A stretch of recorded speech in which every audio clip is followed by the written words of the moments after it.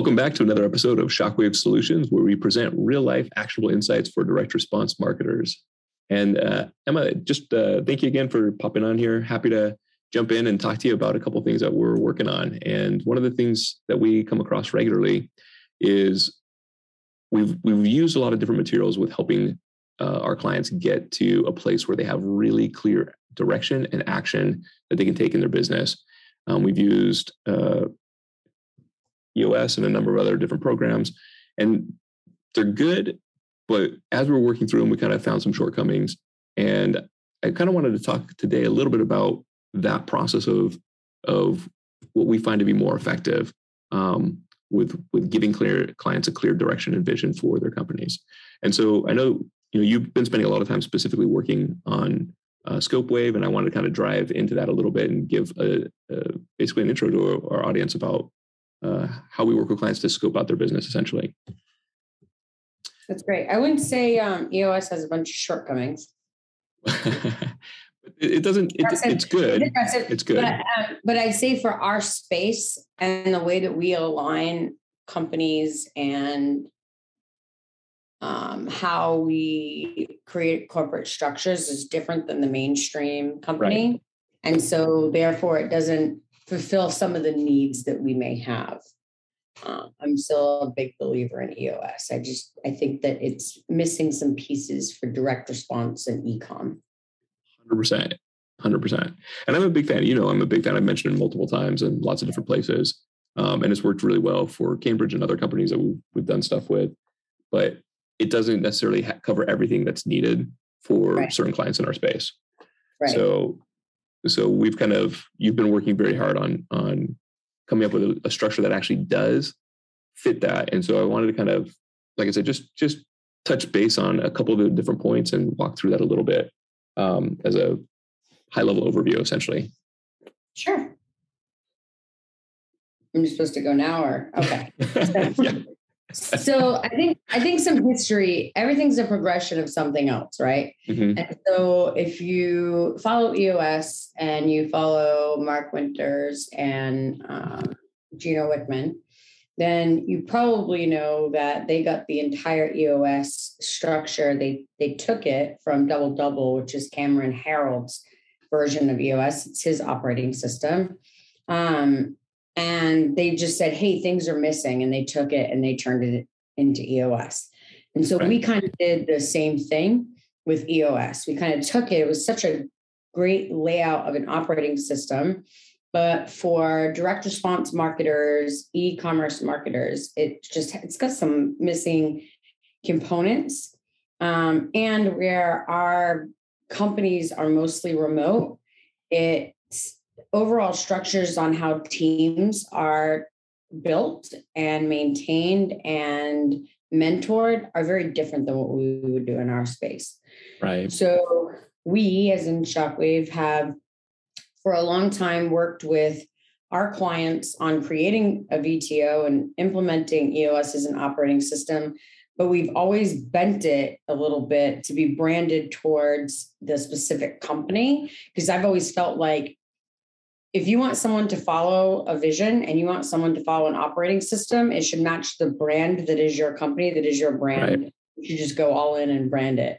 And then in addition to that, I just always kind of felt that visionary entrepreneurs in our space are just a different breed of human.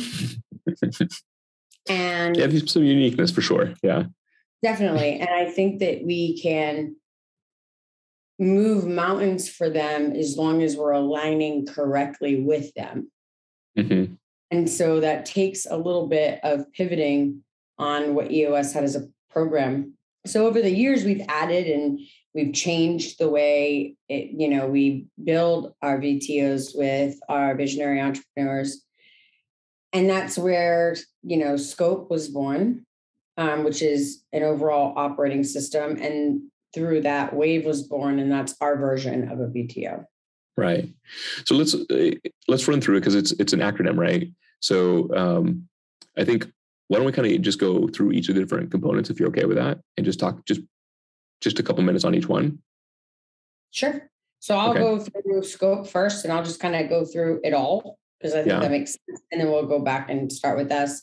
So SCOPE is SCOPE, setting your vision, create processes, operational excellence, people development mentorship, and execute or move. Mm-hmm. And so S, setting your vision, is really, WAVE, implementing WAVE. So getting your WAVE down, and WAVE is written vision, absolute focus, values driven, future, and execution plan. We'll talk about that later, but S is basically doing WAVE, creating WAVE. Mm-hmm. C is create processes. I'm a big fan of, where's that SOP? Oh, we don't have one? Create it. Sounds good. Make it up.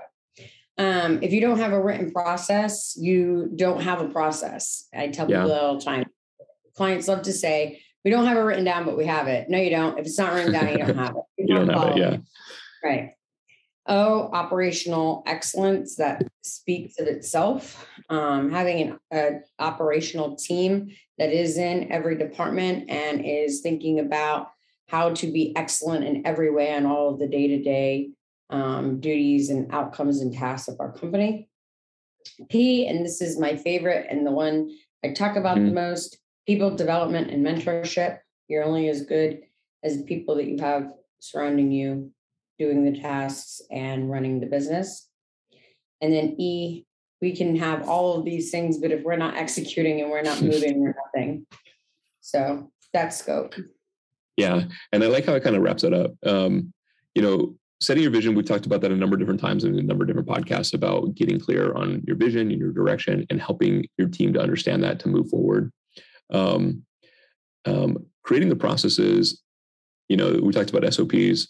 And the thing that I like about this, and especially, going into different masterminds and it becomes very, very clear, more people I think now are looking at or considering or moving towards how do I scale my business to something that's actually can be sold or acquired by somebody else?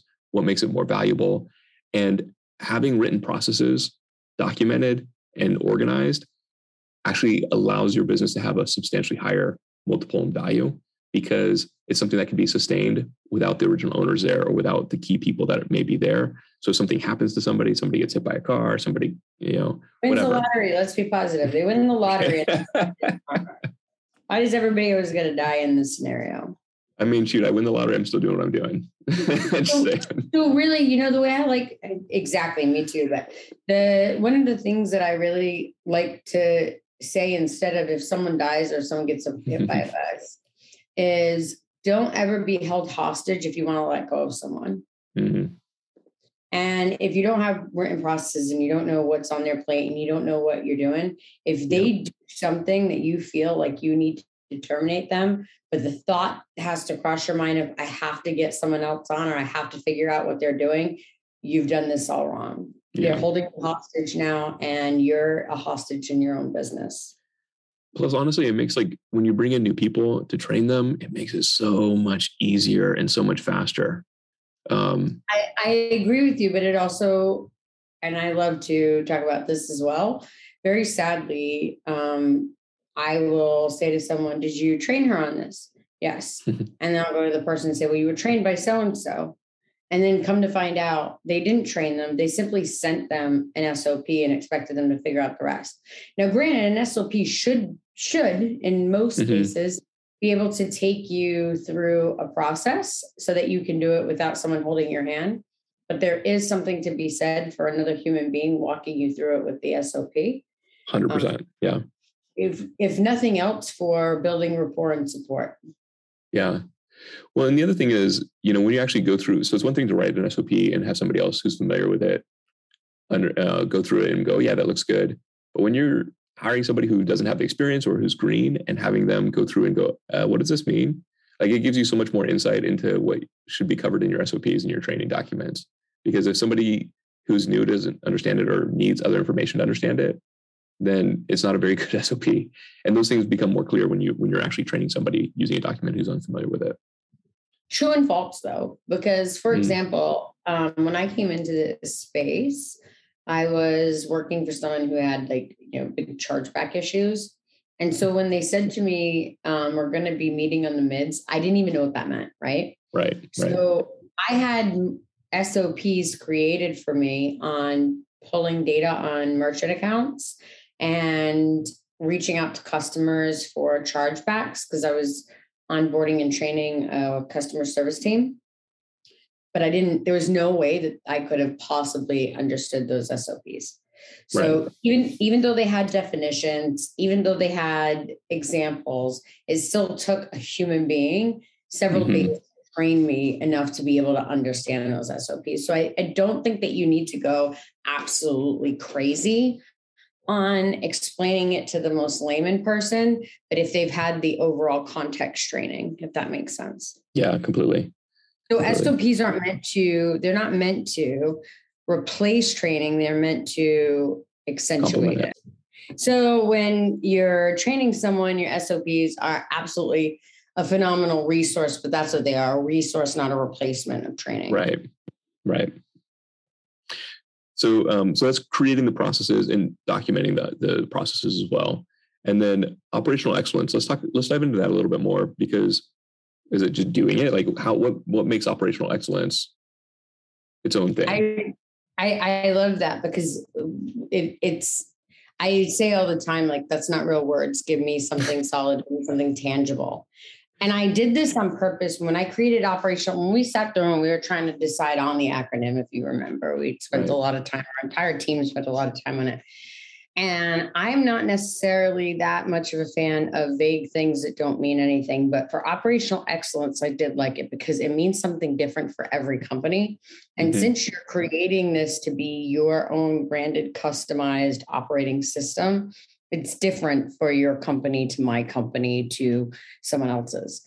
So what I mean by operational excellence is whatever it takes from an operational standpoint, and I'll go back in a minute, but to make your company run like a machine on the day-to-day. Nothing is going to hit a hard stop because someone doesn't know what to do, because we all know what the path and what the goal is, if that makes sense. So, for example, we go into companies all the time and the word operations isn't even understood to them on what that is. So operations in a company is not a department that does admin work. And it's incredible that so many people think that. No. It's not. What it is a division or person or group of people within your company that handle anything and everything that attaches to the day-to-day tasks, procedures, and necessary items to keep your company moving every day. From unlocking the door to paying the bills to human resources. Now, we may not actually do those tasks, but we're responsible to make sure that they get done, that we have the right people in the right place. And that's why you generally see the COO over all the other chief officers, because it's their job to make sure everyone else's job is moving in a sense that the day-to-day is getting done. Yeah, it's kind of like the glue that keeps everything else functioning, right? It's like it holds the other departments together to make sure that they can actually function and do their job and do their part. But it's what kind of sticks to every department. It's like it goes between all the other departments and it pulls it together into a cohesive unit or cohesive system. Yeah. I was explaining to one of our clients, Chris, who's just a phenomenal human being. He told me to paint him a picture. It's like, I see things in pictures, so paint me a picture. And I love this analogy, and I've been using it. It'll probably end up in our book. So if you think about every single department you have being a piece of a clock, so each number is, a department like human resources or fulfillment, manufacturing.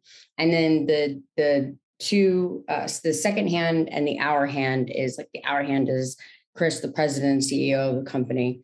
And the minute hand is all the affiliates that we need to run the company. If you think about all the cogs that make all of those things move and keep it going, that's what operations is. And he goes, oh, okay, yeah, that makes total sense. So Yeah, because it's behind the scenes, right? It's not like people are seeing. We're behind the clock. No one sees us. No one should. No one should. No one knows who we are. We're those cogs behind the clock that are keeping everything else moving so that everyone else knows what time it is. Mm-hmm. Yeah, that's good. So when it comes to operational excellence, then what the focus primarily is on making sure all of those systems are operating. Operational excellence is when those cogs are all moving perfectly and the time is always the right time of day. That's what operational excellence is. So what that actually means to your company is going to be different from mine, like I said before. But when the right time is being displayed every single day, you have hit operational excellence. Yeah, that's super good. I love that. I really love that actually a lot. So, okay, so then that's operational excellence. And then when we're talking about people development or mentorship, right? This is something that I know you actually get really excited about, because that's one of the things that I mean, for both of us, like we've had people who mentored and invested in us and helped us grow and develop individually, professionally, other areas of our lives as well. And also, I think it's one of the things that people find inherently most rewarding when they get to a certain level of their business, to be able to bring somebody else or see them come up to their potential and play a part in that. So I don't know if there's more you want to add to that, or a different take you want to put on that, but I think that's something that we're intentional about. Yeah, it's the same thing, and we're very intentional about that at Shockwave, even though we hate it when we get there. I'll bring up Julie. We have a podcast, Be Like Julie. Julie was our very first executive assistant, our very first hire at Shockwave Solutions. And she worked for me prior to Shockwave with another company. And we spent a lot of time, both of us spent a lot of time on her and with her. And we adored her. And when she came to us crying and asked for our permission to quit, that was a hard day. I remember we didn't even need to talk about it. We just gave each other a look, and we just congratulated her and told her how proud we were of her and let her go. And then I remember you called me immediately after and you went, well, shoot. Because there was a sadness. Of course there was a sadness. And I think that's the hardest part, is knowing that sometimes when you're investing in someone, you're investing in their path to leave, because you're not always going to. And with Julie, we always knew that, right? Like she was very candid with us at the beginning about what her aspirations and hope was, and the things that she was continuing to develop in herself on a journey that she was pursuing. And so we knew that was part of what her intention and hope was. And then to see that come and become available right to her and have that opportunity was like, yeah, we've been investing in you and you've helped us tremendously, but to be able to support her and to encourage her in that journey, like, it's awesome, because we're invested in not just the work, but in who she is. Right. And I think that the people development mentorship part is, I said it at the beginning of this, and I say it all the time, it's probably my favorite component of my job.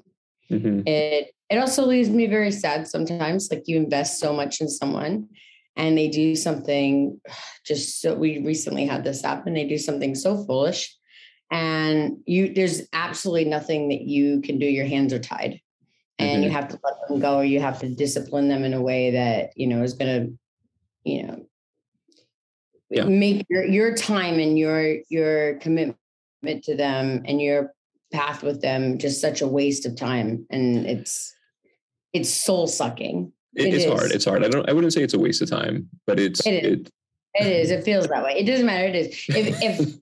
If I spend 4 hours a week on calls with you, because we have 2-hour mentor calls per week, you're really trying, and I'm really trying to get you to a place, and you throw it all away off of a foolish and stupid decision, you've wasted my time and yours.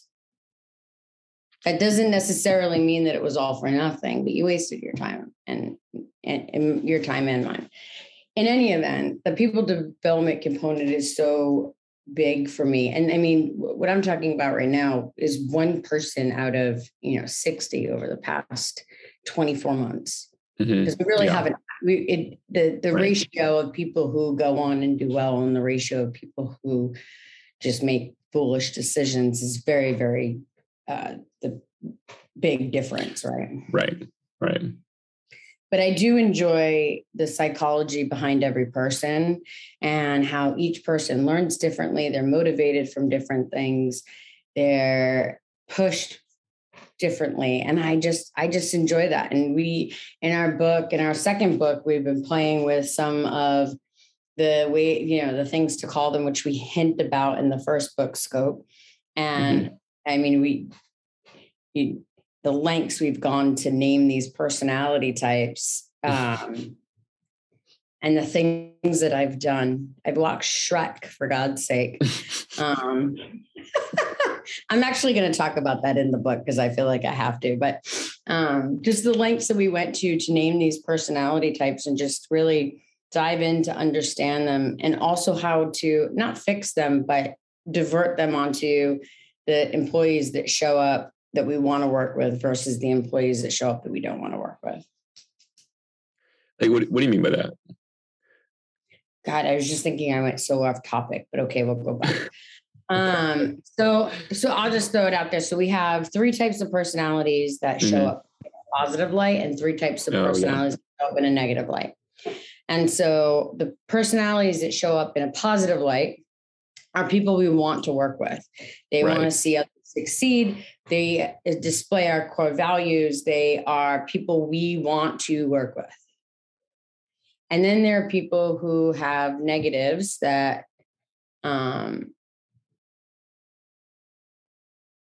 I'm sorry, I just realized actually that Richard labeled them backwards from positive to negative. The negatives, but anyway, but in any event, because I happen to be looking at the spreadsheet, but in any event, so people that show up negative, they show up negative, but it's the polar opposite of the positive.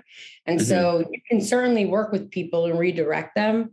So one of the worst types of people to work with is the drama queen, right? The person who does everything and turns it into a fire. Everything has some component of drama. There's always an issue. There's always a problem. Everything can't just be freaking chill.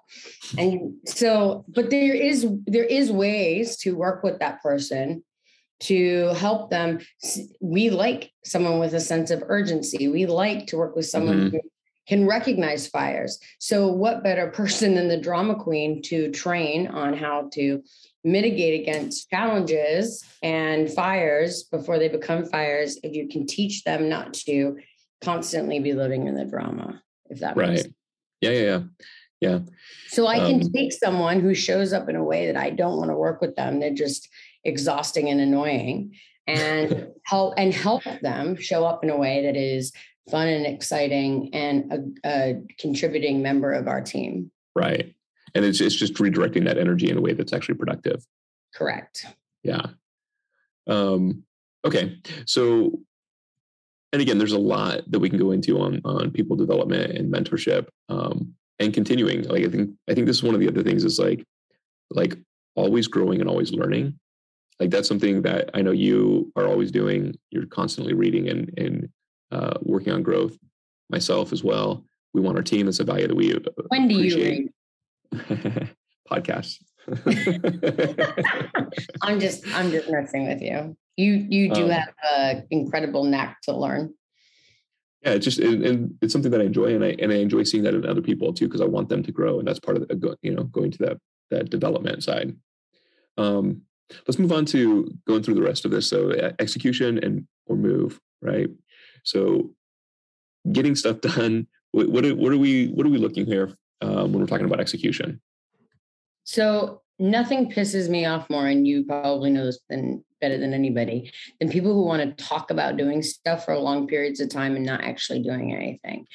I know that is definitely you, but you want to understand 8 ways from Sunday how to solve a problem rather than there's the best way, let's just go, or let's think about it for a while. I like to let's bullet points. That sounds good. Let's move. Let's figure it out, because by the time you're done talking about it, I've already solved the problem and moved on to 8 other things. I cannot freaking stand talking about a resolution for something for a long period of time. I will say that that isn't always a positive thing, that sometimes you have to slow down to understand that there's more than one way to solve a problem. And sometimes the first way isn't the best way. But sometimes it is. Right. Right. Yeah. And then what or do you lose by waffling too, right? And spending a lot of time or analysis paralysis. Right. So there has to be some kind of discernment on, okay, I've heard enough about the problem and we've discussed enough about the solution that I feel comfortable moving forward and fixing the damn problem. Mm-hmm. So now I'm going to fix the problem and you can go sit on the other side of the room and ponder it some more. But I'm going to go and move on it because you got to be able to make decisions and you got to be able to move or nothing happens. And you also have to be able to stay strong in your decisions. That's the other problem, right? Is we've had clients. One of my favorite clients is the worst because he'll agree to something. Go ahead, Emma. And then the next day he's like, I was thinking about it and I don't want to do that anymore. I want to do this. And then I work on it for like 10 hours because I have to undo what I did. Because you're moving.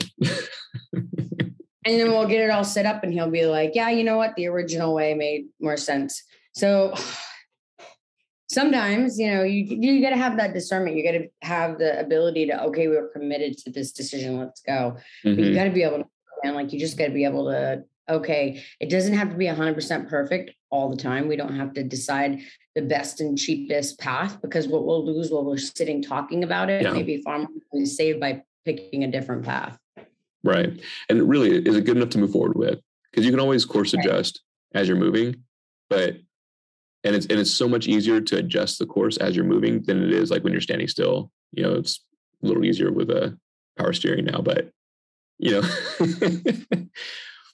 right. But the momentum allows you to adjust the course so much easier and faster than getting the momentum to get started in the first place. And so once you're moving, the continuation allows you to just make those adjustments a little bit easier, I think.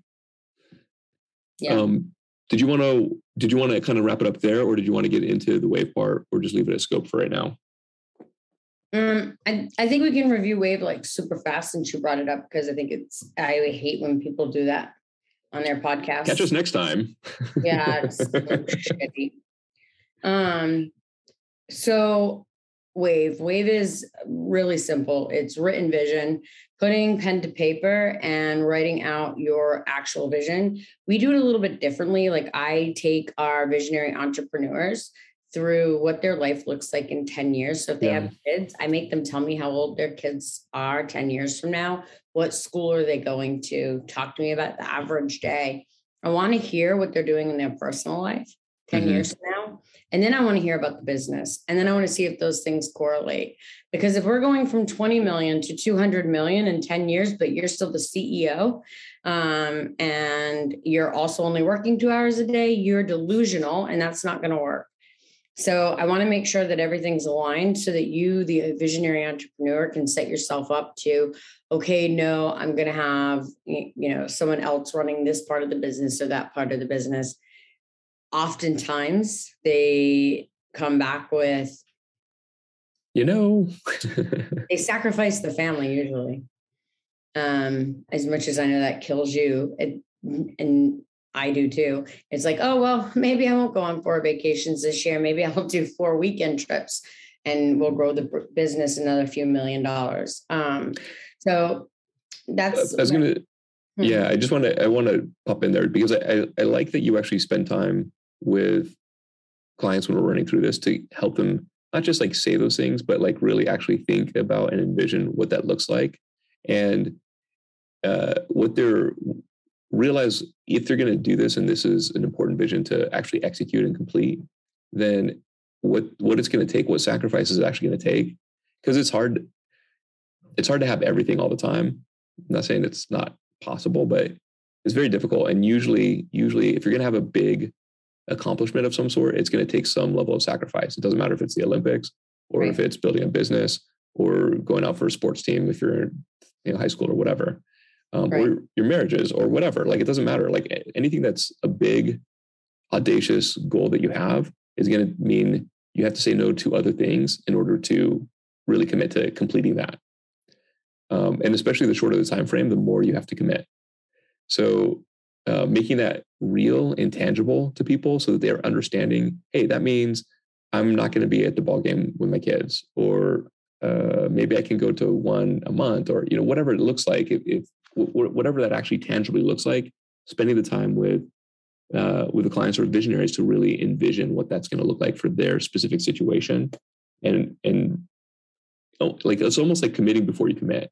Like, I have this idea sometimes where I talk about, like, when I commit to go working out, it's like I've committed to it. And then when I wake up in the morning, I'm not making that decision like, oh, I'm going to do this or not. It's like I've already committed. And so now when I wake up, it's a reaffirmation of the commitment I already made. Right. So I like that you make that tangible is all I'm saying. Yeah. I actually walk them through it. And I always say that I'm the ghost of Christmas future. Mm-hmm. And it gives you the opportunity to really dive into it gives you the opportunity to really dive into your personal and professional life. And we look at 1, 3, 5, and 10 years. EOS does 1, 3, and 10. I think that there's way too much time between 3 and 10. But I also think that 3 is super important because 1 year is great, but 3 years really tells you where you're going. And time and time again, we set our 1 year goals and our 3 year, pictures, and we hit our 3 years in year 1 or within 8 many times. Yeah. I do think it's important to have that 3, but 3 to 10 is too far away. And 10 gives you a real big picture, big picture view. So I really like 1, 3, 5, 10. So I start at 10 and then I work my way back to 5. Then we actually go to 1 first and then 5. So I know that seems super confusing, but it just works well with visionaries. So we go to 10, I get a couple of bullet points on what their life is like, what their personal life is like. We get those things aligned, and then we bring it down 5 years. And then over the next year, what do we want to accomplish? Okay, so now in order to get from year 1 to year 5, what do we need to do like midway that we need to be thinking about and working on now? So we come up with our 3 years. So we do 1, 3, 5, 10 for our written vision. And then next we do our absolute focus.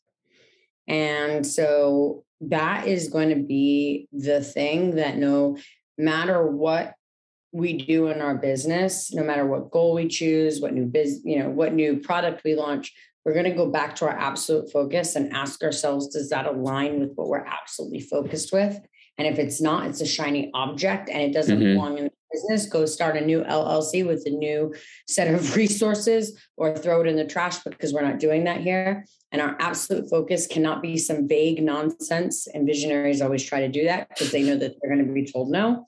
I can't tell you how many times supplement companies want to let's buy a house because the housing market is great right now. Why are we talking about this in our meeting? But it's just a way to keep everybody focused. The V is values driven future. So we want to take our core values. We want to create, 3 to 6-ish things that are absolutely phenomenally important for us, for all of our employees and our high level vendors, who they are as people. Give shockwaves, Travis. You shouldn't have to grab the VTO, bro. You should have it though. But here's the thing, it's always within reach. Yeah, so, that's true. Okay. Yeah. So for Shockwave, proactive problem solver, right? Integrity, pride in work, we over me, adaptable, and a hero mentality. Yeah. So we like to have every visionary come up with, their 3 to 6 things that is their core values that we're going to hire, fire, promote, and give reviews on. And so when I say values driven future, I want to make sure I'm going to go back to my written vision. I'm going to go back to my 10 years. I'm going to go back to my 5 years. And does that actually align with our values? If our values are to create, if our values is, integrity, and something that, a product that we want to come out with doesn't live in our integrity. Right.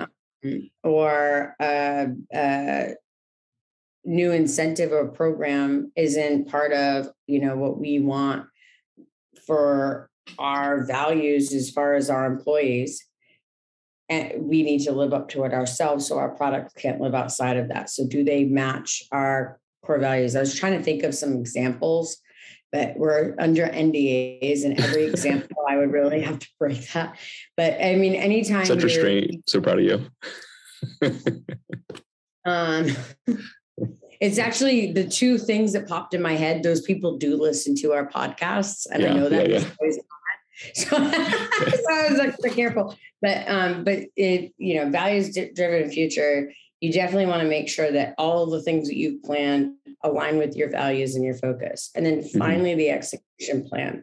And so you hear me talk about execution a lot. The execution plan, if you don't create an execution plan, your company can't move forward without you making every decision. And you don't want that. Definitely do not want that. So your execution plan kind of sets the tone for what parameters is it okay just to move from the lowest level employee to the highest level manager? What are they allowed to do? What do they actually need approval on? Right. But if it lives in this box, because this is our goals, can they just go? Can they just, if they're producing it, can they just move? And so that execution plan is, no excuses. I wasn't in this week, but you have no reason why you didn't complete this, because in the execution plan, you can clearly see in writing that you were supposed to finish this and move on to this. Mm-hmm. It sounds almost like you're describing it as a balance between like empowering and accountability. Exactly. Mm-hmm. Exactly. Yeah. It looks a lot like an accountability chart for goals. Right. For each goal. Yeah. That's so good. All right. Well, I think that's probably a great place to wrap up for today. Thanks, Emma, for kind of running through this with us. I'm looking forward to diving into this a little bit more, maybe in some future episodes as well. And with that, I think we'll catch everybody next time.